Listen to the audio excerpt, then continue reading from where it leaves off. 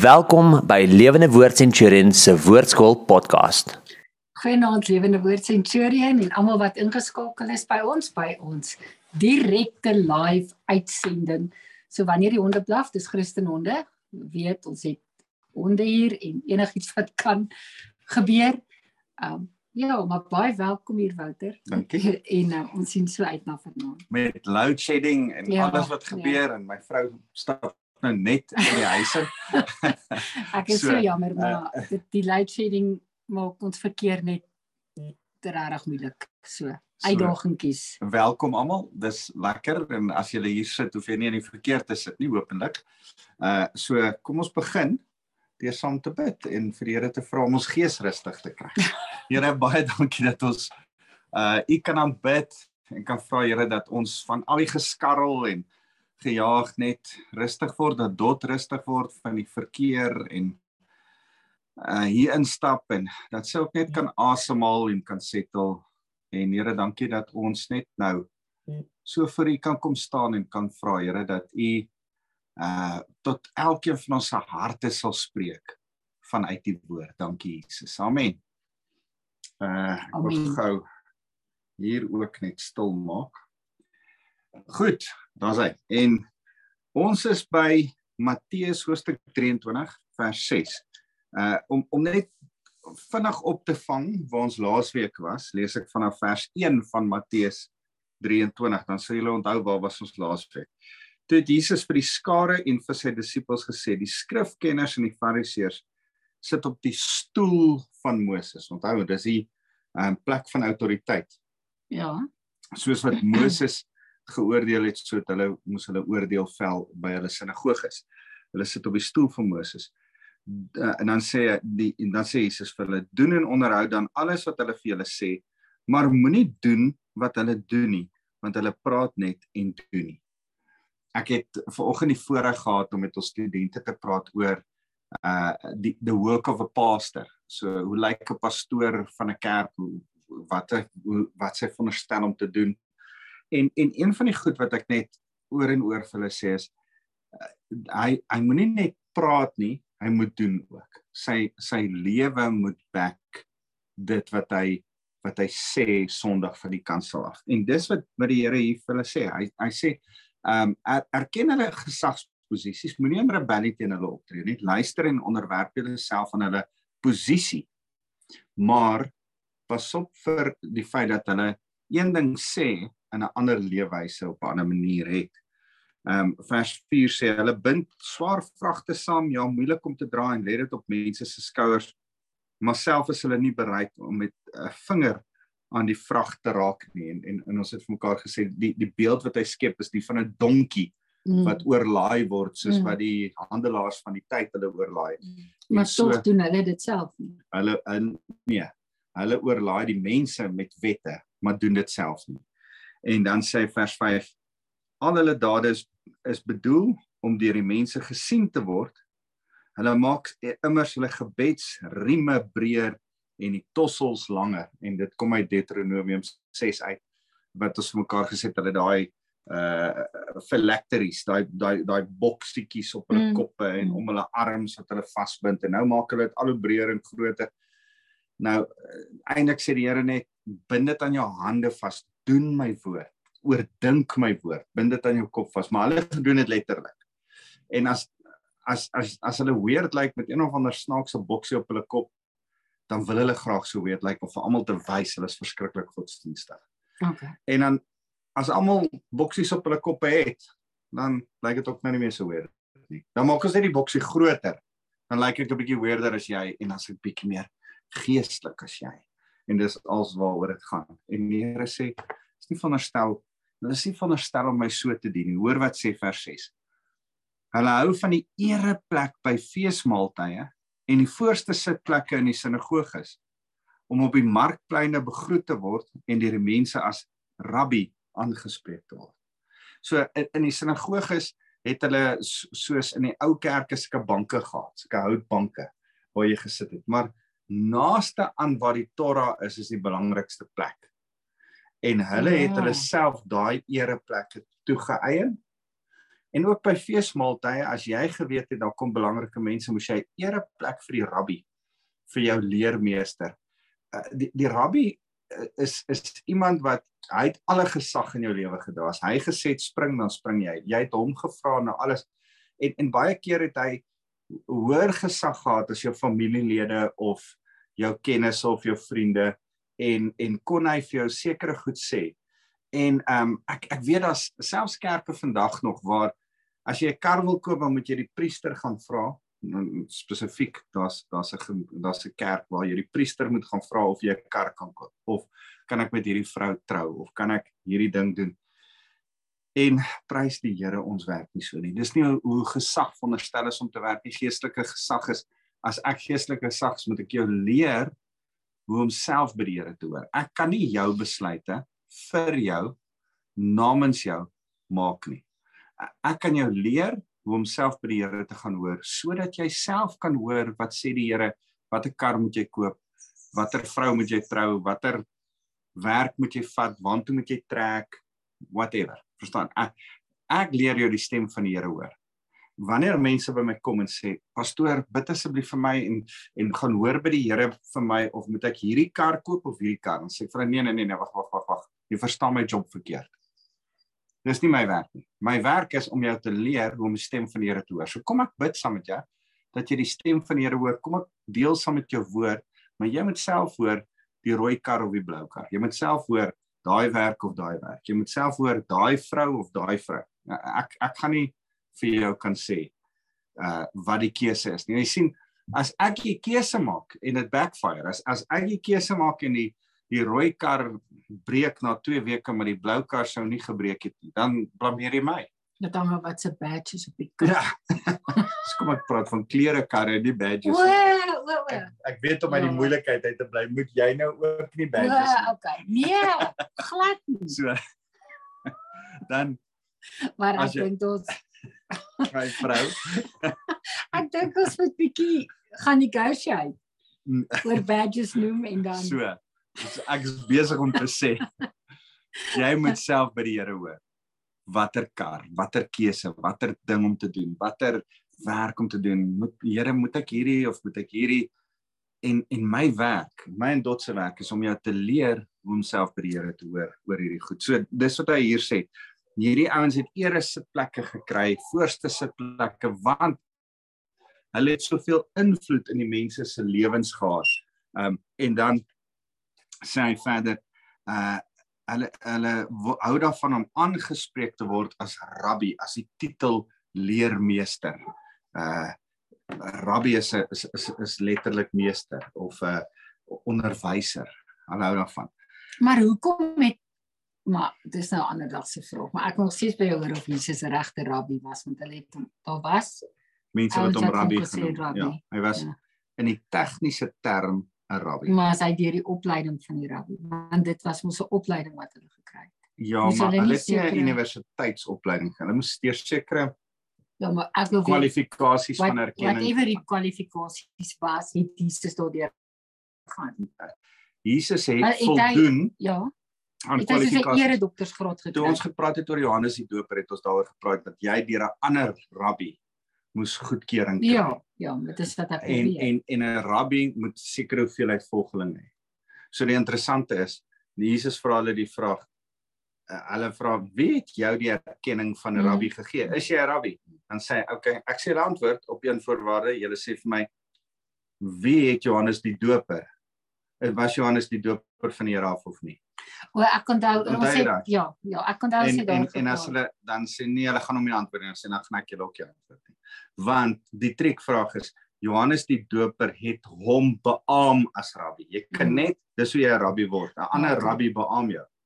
Maar as hulle nie Johannes die Doper as rabbi beaam het nie, dan is hy nie 'n rabbi nie. Maar die mense, die grootste groep mense, Johannes die Doper, verstaan jy, is soos iemand wat vir my sê, ja, maar Angus Buchan is nie eintlik 'n predikant nie. Wel, niemand in ons land kan regkry om 30,000, 50,000 mense bymekaar te kry. Niemand in ons land het die platform van prediking wat Angus Buchan het. En jy kan dink hy's nie 'n predikant nie.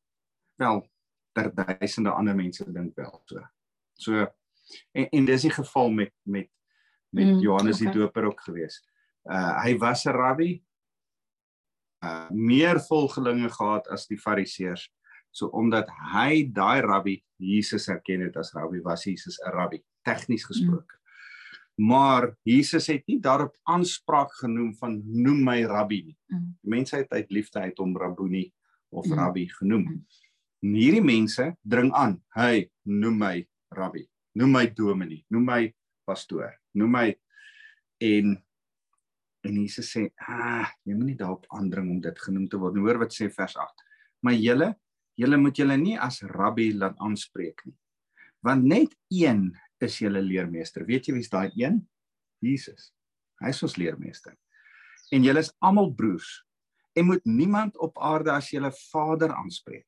Dis interessant, daar's kerke wat padre, vader. Hulle noem hulle priesters padre of vader. En ek kan nie dink as die Here gesê moenie mense vader noem nie, dat jy jou predikant vader noem. Maar Pastor, hierdie gebeur nog in Pretoria. Ja. En ek wil weet hoekom mense met dit. Ons het 'n vriendin wat in 'n kerk was waar sy moes hom aanspreek as pa. Hulle pastoor moet hulle aanspreek as pa. En wat vir my weird is, ek kan nie verwag dat julle noem my pa, noem my vader. Dis weird. Dis snaaks, want dit praat oor autoriteit, gesag, en jy dwing dan die autoriteit en gesag af. Autoriteit en gesag word verdien. Jy kan dit nie afdwing nie. So, maar hoe kom hulle by dit verby? Nee, ek weet nie. Ek weet nie hoe lees jy Jesus se woorde direk en jy mis dit nie. Want dit is hoe mes gemeentelede dit ook, hulle kan ook lees. Wag, ons is nog nie by die beste nie. Okay. Hoor 'n bietjie hier. En moet niemand op aarde as julle vader aanspreek nie, want julle het net een Vader, hy wat in die hemel is. Julle moet ook niemand as leraars aanspreek nie, omdat net een julle leraar is, naamlik Christus. Die belangrikste onder julle moet 'n dienaar wees. Nou, kan ek net sê, hoeveel tone gaan jy nou praat? Hy's 'n professionele tapdanser. Die woord hier is meester, Kyrios, baas, en as ons dit in Latyn vertaal is dit dominus. Die Here sê moet vir niemand dominee sê nie. Nie moet vir niemand baas sê nie, moet vir niemand meester sê nie. Is nie veronderstel om die dominee te noem nie. Is nie veronderstel om die pastoor 'n titel te gee nie. Is nie veronderstel om die priester padre te noem nie. Is nie veronderstel om jou eie rabbi sekere termetjie te noem nie. Nee. Ja, die Here sê wat jy wel moet besef as jy op die aanspraak van status, sodra jy wil dink, ek is so oulik, mense met my pastoor noem, dan moet jy dadelik eers dink, o ja, Christus het my 'n dienaar gemaak, 'n slaaf, doulos, 'n slaaf gemaak. O, ek is slaaf. Maar jy sien, niemand in die tyd van Jesus wou 'n slaaf genoem geword het uit vrye keuse. En vandag ook, sal dit so 'n bietjie dom wees as ek vooraan my besigheidskaartjie sit, slaaf Wouter van der Merwe, of slaaf op my parkeerbordjie. Verstaan jy? Maar dis eintlik wie en wat ons is. Ons is dienaars, slawe vir die Here, doulos. Kom lag jy so lekker. En ek kan net daai besigheidskaartjie maak. So, ek is so bly ons doen nie meer besigheidskaartjies eintlik nie. So, maar julle moet julle ook nie as leraars laat aanspreek nie. En waarvan hierdie eintlik praat is dominee, meester, baas, Kyrios, die terme apostel, profeet,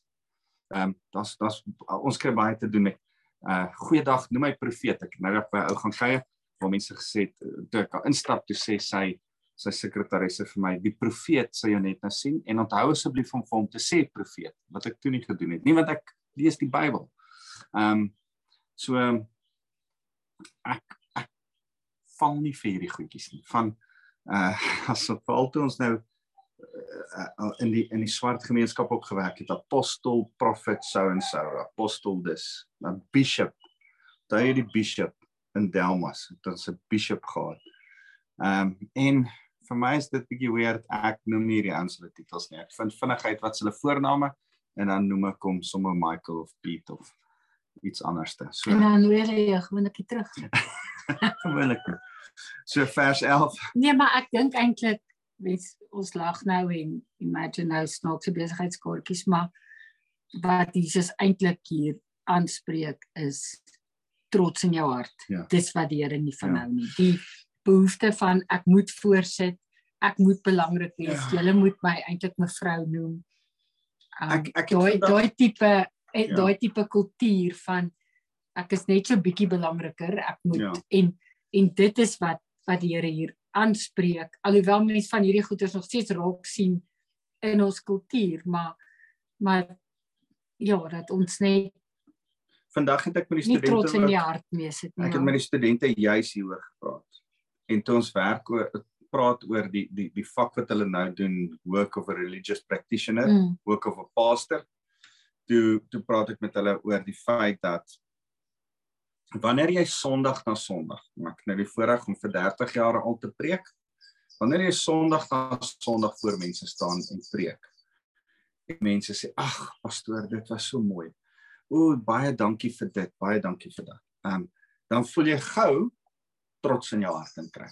Dit is 'n konstante battle om met die trots in jou hart te deel, want jy dink jy is so oulik, jy's net die pyp, jy's net die kanaal, ek dink altyd, is net blote housepipe, 'n housepipe wat die water van die kraan na die blomme toe vat.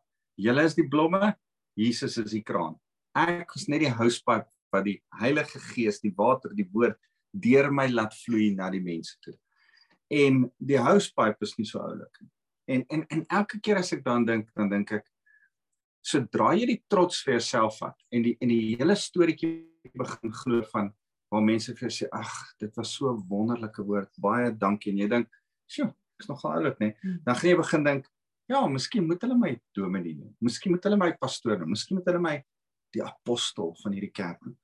En sodra jy daai goedjies begin in jou hart koester, begin trots, dan begin jy groot, en dan begin jy van daar af, in ons Afrikaners, ek praat vandag met die studente, en ek sê ons Afrikaners het 'n ding, en jy moet my verskoon, maar ons het 'n default sonde, ek dink nie is net die Afrikaners nie, ek dink by the way, dis almal. Ons het 'n default sonde van klassifikasie, van mense in groepies sit. Daai mense, hulle bly agter die spoor. Daai misgrant mense, want daai mense is agter. Daai is common mense, daai is nie, daai ouens, kyk hulle smart klere, daai mense is nie, daai ouens ry nice karre, daai ouens ry nie so nice karre. Daai mense is baie ryk, daai mense is bietjie arm. In die verlede, daai ouens is wit, daai ouens is Indiër, daai ouens is kleerling, daai ouens is swart. Ons het vinnig klassifikasies. Dis ons default sonde om mense in, ek sit met 'n Indiër vrou by my wat uit Indië uitkom, en ons praat oor die kaste sisteem. Die kaste is leiers waarin hulle vir duisende jare het Indiër mense mekaar geklassifiseer na gelang van intellek en inkomste en opvoeding en. Dis ons almal se default sonde as ons weer sien. Dan is die dominee so grand daarbo. Hy's 'n bietjie level op. Of so sekere mense sê hy's nader aan hoofkantoor. Wie sal dit sê? Dit is 'n joke. So daar's nie vlakke of nader aan hoofkantoor nie. Ons is almal gelyk.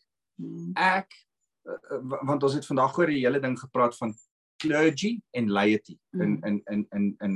As ons praat oor die kerk en hoe werk 'n kerk, dan is daar kerklui en gewone mense, clergy en laity. En ek glo nie in hierdie hele illusie van clergy en laity nie. Ek glo ook nie daarin van hoe ons groot geword het, van die dominee, hy met 'n spesiale toga aan het, om te wys hy's 'n geleerde. By the way, die mense wat voor ons sit is ook geleerde, hulle kan hulle grade op aantrek. Wat maak die dominee so grand dat hy eenmal 'n week moet brag met sy graad? Dit maak nie vir my sin nie, verstaan jy? So dit is so 'n bietjie 'n snaakse ding. Dan sit ons hom So 'n bietjie op 'n verhoogie tussen die hemel en die aarde op die spesiale preekstoel, waar net, by the way, die dominee mag kom, want net hy is geleerd genoeg om daar te staan. Net so maklik, en maak ons weer, hy's bietjie nader aan die Here, hy's bietjie op 'n ander level. Iemand skryf hierdie week vir my 'n e-mail, ek's nie op jou geestelike vlak nie, sê die ou. En ek dink, geestelike vlak? Nee. Ek's op dieselfde vlak as jy. Daar's twee vlakke, daar's net twee tipes mense. Wedergebore, verloste kinders van die Here. Johannes 1 vers 12. Aan almal wat hom aangeneem het, het hy die voorreg gegee om kinders van God genoem te word. Dis die een vlak mense. Die ander vlak mense is die wat nog nie kinders van God is nie. Potensiële kinders van God wat nog nie by hom uitgekom het nie. Dis die enigste twee tipes mense, die wat hom dien en die wat hom nie dien nie. En wanneer ons in die kerk begin van die wat hom dien groepies maak, hulle dra grand klere, so hulle moet seker belangriker wees as hierdie. Daai ouens het rooi dasse, so hulle is seker belangriker as daai ouens. Daai ouens het dit. As ons dit begin doen, dan mis ons dit. Die Here sê daar's niemand nie, daar's nie Griek of Jood, man of vrou, vry of slaaf nie. Almal is gelyk voor die Here as jy in die kerk is. Ongelowiges, almal is ook gelyk voor die Here, hulle gaan almal hel toe as ons nie by hulle uitkom en hulle na die Here toe red nie. Dis ons werk. Ekskuus, ek raak so 'n bietjie passievol, want Nee, maar ek dink wat ek nie van hou nie is die trots wat in die kerk ingekruip het. As ek weer sien, dan hierdie week sit ons weer met die dilemma wat ons met mense oor gesels verlede week oor mense wat praat van die pastore met die bodyguards. Die pastoor wat aankom met sy 3 of 4 bodyguards en dan kom hy net uit 'n vertrekkie agter en dan preek hy hier in Pretoria, sommer met gewone Afrikaanse boere seuns. Dan het hulle nou iewes skielik bodyguards. Dan dink ek, maar is 'n gevaarlike land. Waar val jy uit, seun? Wat het geword van dien die Here, dien die mense? Wees net 'n gewone mens, want hulle is gewone mense, jy's gewone mens. Wees net tussen hulle en wees net 'n kanaal van die Here se waarheid, van sy liefde, van sy genade na die mense toe. Ons is nie so grand nie. En ons moenie probeer grand wees nie. Ons is net Ja, maar wat Jesus hier probeer sê. Wat hier ingekruip het deur die baie jare, dit het eintlik deel geword van ons kultuur. Ja. En omdat mense dan die predikant op die pedestal gesit het hulle letterlik en figuurlik. Ja, het hulle ook begin glo, maar dis hoekom ons glo net die predikant kan die Here se stem hoor. Ons glo dit nie. Ek sê net dit is maar dit is waar die persepsie begin inkom het van net hierdie ou, want as jy nou dink in die vroeë jare van die kerk wat hulle die mense nie toegelaat het om die Bybel in 'n vertaling te kry nie. Net die predikante mag die Bybel lees. Ja. Paus of whoever daai tyd kon die woord opbreek. So no wonder dit het die persepsie geword. Verstaan so, maar hierdie het so deel geword van ons kultuur, dat ons hierdie goed, en dis wat ek sê, weet jy sê, ja, hierdie ou wat sy gemeente sê vir my pa, dit is verkeerd, lees hy nie die Bybel nie, maar dan vra ek, maar lees die gemeentelede nie die Bybel nie. En, want dit is... Iemand behoort van te sê, nee, ekskuus man, die Bybel sê ek mag nie vir jou baas nie. Hoe verstaan ons dan hierdie skrif? Dominee, die Bybel sê ek mag nie vir jou dominee sê. Ekskuus tog, maar die Bybel sê dan letterlik, ek mag nie vir jou baas, dominus, dominerende een sê nie. Sorry dominees, maar dis wat dit beteken. Mag dit nie vir jou sê nie. Okay, maar mag jy vir iemand dokter sê? Verstaan jy? Baie moeilik, dis nie die konteks wat die Here hieroor praat nie. Verstaan jy? En ek wil nie nou daaraan gaan. Ek dink nie die konteks gaan oor professionele respek vir 'n ou nie. Verstaan jy? Ek dink daar's professionele respek vir 'n politikus nodig of 'n dokter of 'n whatever. Maar en ek dink geen iemand die respek wat hom toekom. Maar hy moet dit nie eis nie. Ja, 'n dokter is nooit veronderstel om te sê, by the way, as jy 'n dokter is en jy luister na my, nooit veronderstel om te sê, ekskuus tog, noem my dokter nie. Ek ken sulke dokters, jy is nie veronderstel om dit te doen. Nooit. Ja, maar dit gaan oor die gesindheid van jou hart. Ja. Mense, wanneer iemand dit vir jou sê, dan geniet jy die eer wat hulle vir jou gee. Maar jy kan nooit eer afdoen by iemand anders nie. As iemand vir jou sê tannie of oom, jonger mense, vir jou sê tannie of oom. Ja, maar ek sou 50 Jy's is nou- okay. jy's Ek nou ben nou tannie. vrede gemaak. Ja, So wanneer 'n jong ouetjie ek laai nou vir kleinkinders. Ek mag. ons is nou in 'n posisie waar daar 'n jong Engelsman is wat kuier by een van ons dogters. Hy kan glad nie Afrikaans praat. Nou sê hy nie vir ons Eendag tannie. gaan ons sê daar was 'n tyd wat hy nie Afrikaans kon praat nie. Nou noem hy ons nie tannie of oom nie. Hy noem ons op ons name. En ek het nie 'n probleem daarmee nie. Want ek kan nie verwag dat hy my 'n titel oom gee omdat dit my kultuur is nie. Van sy kultuur af respekteer hy my deur my op my naam te noem. So ons moet oppas dat ons nie 'n verwagting, 'n kultuurverwagting vir 'n titel, dokter, advokaat, dominee, oom, tannie het nie. Ek dink as jou kind klein is, moet hulle jou pa of ma noem. Ek verseker. As jou kleinkinders klein is, moet jy sê ouma, sê oupa. Maar daar kom 'n tyd wat iemand self moet besluit of het hulle genoeg respek vir jou om jou tannie te noem. En as hulle dan jou tannie wil noem, noem dit. As iemand in respek vir my wil pastor sê, van hulle eie af, dan kan hulle dit in liefde vir my sê. Maar ek gaan dit nooit afdwing nie. En ek verkies dat iemand my op my naam noem. Maar as hulle uit 'n eer van plek van respek uit vir hulle harte my iets wil noem, dan kan hulle dit noem. Maar wanneer dit meester, vader of leermeester is, dan mis ons dit. Ek dink, as jy my iets wil noem, noem my slaaf, want dis dit. En dis weird. So, vers 11, die belangrikste onder julle moet julle dienaar, julle slaaf, julle doulos, is die woord daar, wees. Wie homself verhef, sal verneder word, en wie homself verneder, sal verhef word. Dit is so duidelik, verstaan jy? Die Here sê dit so duidelik. Moenie jouself probeer verhef nie. Moenie vir jouself 'n titel uitdink nie, moenie self vir jou 'n ereplek gee nie. Moenie jouself hierdie posisietjie in laat kry nie. Dis nie wat die Here wil hê nie. Ons moet nederig wees. Dis hoe die Here wil hê ons moet werk. Ons tyd is amper op. Wee julle skrifkenners, fariseërs, skynheiliges, want julle sny die mense uit die koninkryk van die hemele uit. En self gaan julle nie in nie. En boonop laat julle die mense wat probeer ingaan nie toe om in te gaan nie. Hoe sluit hulle uit? Met moeilike wette. Julle kan nie die mense kan nie die wette onderhou nie, en dan voel hulle uitgesluit in die koninkryk, en nou gebeur hy ding wat ek en jy altyd oor praat. Nou voel mense nie eers meer lus om kerk toe te gaan nie. Die mense voel, ons maak dit nie.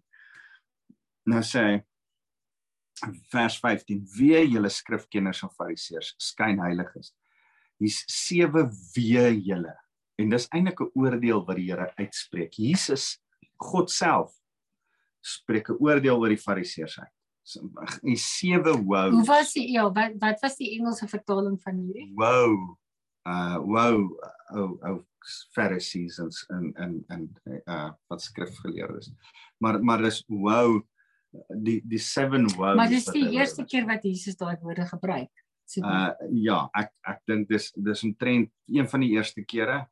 Daar's een van die ander boeke waarin hy dit ook praat, maar as hy die 7 woes nou begin opnoem oor die fariseërs en oor die skrifgeleerdes, dan is dit interessant, is weer kaiism. Onthou dat ek volgende week praat oor 'n kaiism en dit gou vir julle teken. Dis in die vorm van 'n die 7de, die eerste een stem ooreen met die 7de een, die tweede een met die 6de een, die derde een met die 5de een en die 4de een staan in die middel, daai kaiism. En die een wat in die middel staan is die belangrike een. Dis 'n Hebreëse digvorm. Dis soos die menorah. Dit soos die menorah. 7 met die okay. So onthou dat ons 'n bietjie 'n menorah het of 'n prentjie van 'n menorah volgende week en dan wys ons julle dit. Maar dan is Jesus besig om te sê, wee julle skrifkenners, want julle maak dit vir die mense moeilik. Wee, want julle deurkruis die land om proseliete te werf, mense te maak soos julle Jode te maak. En wanneer dit gebeur, maak julle hom 'n kind van Gehenna, van die hel, dubbel so Want erg julle as julle sit om self. onder julle mensgemaakte wet en nie onder verhouding nie, okay? So hier sê die eerste en die tweede een, die derde een, maar ek wil eintlik wat ek volgende week wil doen is, ek wil kom by wat is die eerste een en die sewende een, die tweede een en die 6de een. So ek gaan dit vir julle ek gaan dit eers deurlees en dan gaan ons volgende week kyk hoe werk hierdie. Maar vir huiswerk gaan lees vers 13 tot vers 30 deur en dan volgende week dan gaan ons oor die hele mooi ding kyk van wat is 'n chiasm en hoe werk 'n chiasm. Onthou 'n bietjie dat ek 'n stuk pen en papier het en dit vir die mense teken. Okay. Chiasm. Goed. Of ons moet hom voor die tyd, ja, anyway, Ek so sal vir die teken. tyd print of iets. Ja, ek sal teken en vir julle wys. Ja, dis lekker om te kuier en ek dink ons het belangrike goed bespreek vandag oor ons Afrikaner ding. Ons bietjie van ons trots mee deel, bietjie van ons inherente default sonde om titels te wil hê, mense in klassifikasies te sit. Kom ons sê vir die Here ook in repentance, jammer. Persoonlik en vir ons volk, vir ons land. Jammer Here vir hierdie ding wat ons doen altyd om mense, ag, daai klomp is agter die spoor, daai klomp is fancy, daai ou is baie ryk, daai ou ry 'n smart car. En net vir die Here te sê, Here, gee dat ons mense sal sien soos wat U hulle sien. Kinders van God of verlorenes waarvoor U lief is en gesterf het, sodat hulle ook by Christus aankom. Here, ons wil na U toe kom en sê, Here, ons is jammer. Elke keer wanneer ons mense klassifiseer, in groepies sit, belangriker ag as ander. Elke keer wanneer ons iemand 'n titel wil gee of bo ons wil plaas in 'n ereplek. Here, ons wil in nederigheid na U toe kom. Sê Here, leer ons om te hoor wat U oor ons sê. Te dink soos wat U oor ons dink, as kinders van U. Johannes 1 vers 12. Ons het die voorreg om kinders van God genoem te word.